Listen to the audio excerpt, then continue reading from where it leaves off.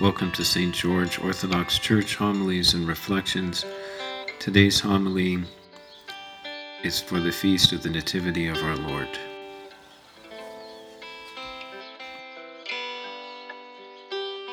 In the name of the Father, Son, and Holy Spirit. Amen. Christ is born. Glorify Him. Christos Yanate. Doxazate. Hey, Michael's got it.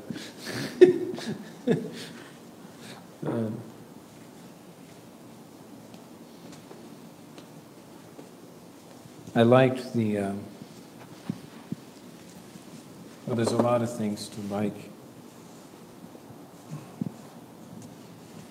But the prokimenon for the reading tonight from the epistle, let all the earth worship you and sing to you, shout with joy to God, all the earth.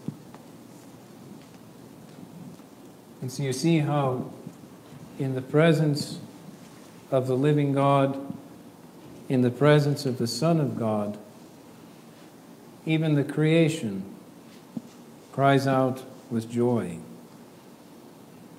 All the earth cries out with joy. A lot of the hymnody for this feast speaks of how the Lord was born in secrecy in the cave, and yet the heavens openly proclaimed him by a star and by the angels themselves, joining and singing glory to God in the highest, and on earth peace, goodwill among men. Demonstrating that God's will for us, His desire for us, is goodness, is peace, is reconciliation. St. Maximus the Confessor speaks of how when humanity was created, in reflecting on the creation of humanity as it's described in the book of Genesis, he says that even in the midst of our creation, right away, instantaneously, there was a falling away, a turning down of our glance from relationship with God. So that right within the creation itself, there is this kind of turning away from God and looking to the earth, looking to find fulfillment in the things of the earth solely and without union and communion with God. So making everything that is supposed to be transparent, that is supposed to be light-bearing and grace-bearing, that is supposed to manifest the very presence of God in our midst, making it into a solid wall. He says this was right from the beginning. And yet, right from the beginning, and even more so before the beginning, before everything, the will of God was for our salvation and for us to be drawn near to Him and to find communion with Him.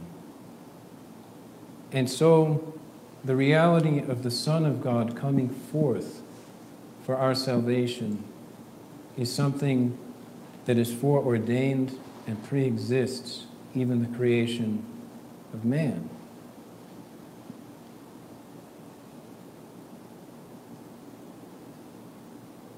I pray for each one of us that we would never be people that are caught on the surface of things, that we would never be people that are caught in the sensuousness of things solely, that we would never be people that are caught by flash, by glamour, solely by the pleasures of the flesh, but that in everything we experience, we would see through it to the reality of God who reaches out his hand to us to raise us to new life. And so we would never get caught on the surface of things, but find their very depth within God himself. And this includes not only, certainly, it includes our relationship with things, but more importantly, or you could say with things and then with our own body as a thing. But more than that, it has to do with the way that we relate with the people around us. To never get caught up in the surface, but to see the depths.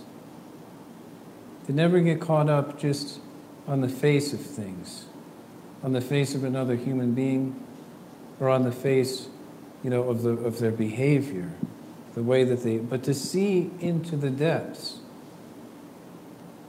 which is where we will find God himself as the foundation and support of everyone and everything. And so we have to learn. We have to pray to God to help us. I read a book a long time ago by a woman named Annie Dillard. She's a very profound writer and thinker. And she told a story in the book about a young girl who had had a terrible accident and some sort of explosion, maybe a propane canister or something. And she was horribly burned, but only her face, nothing else. Everything else about her was perfectly fine, but her face was completely mutilated to the point where it was very uncomfortable to even look at her. And so this prompted Annie Dillard in the book to really reflect on, what is a face? What does it mean? She has this one line that really stood out to me from the book where she said, you only have a face when other people are around. The rest of the time, it's not really there.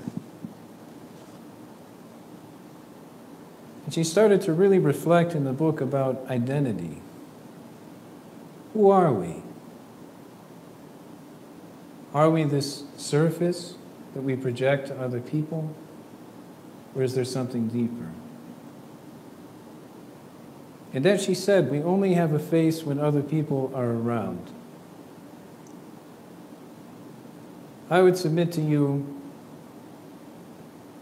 that we truly only have a face when we behold the Son of God incarnate, when we see his face.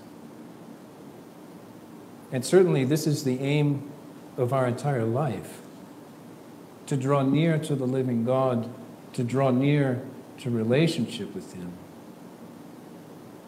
And you would think that, well, how can I draw near?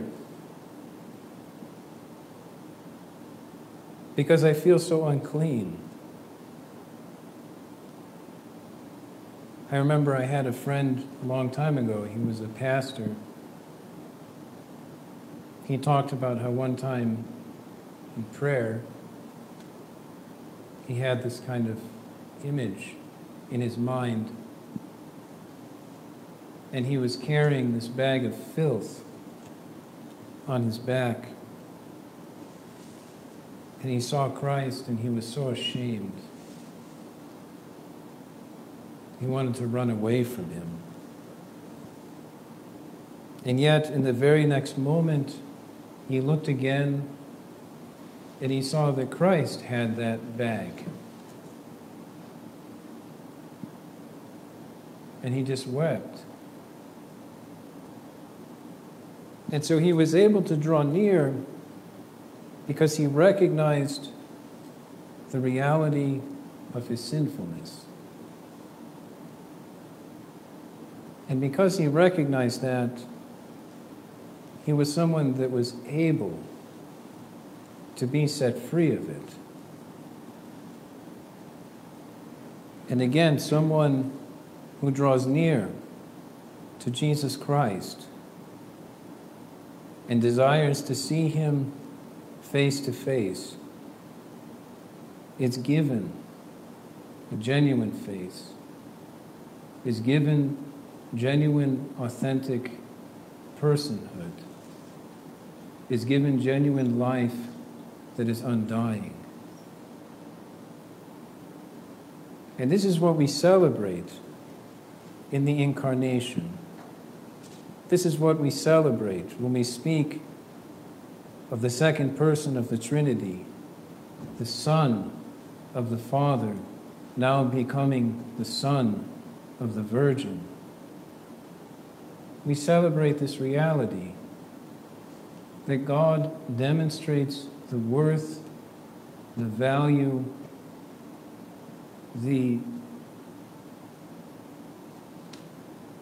potential to participate in eternal life of the human being, both individually and corporately, probably more corporately than individually. And so, on this great feast of our Lord's birth, may we pray to God to allow us to go beyond every surface to find the depth, and to have the depth be truly poured out from the surface, to be genuinely real, to admit our sinfulness before God and before men, to not shirk away from it, but to be real, to be genuine, so that we can draw near to the Lord himself, and that he would bestow on us eternal life, great mercy, joy, and relieve us of all of our burdens. Amen. Christ is born. Glorify him.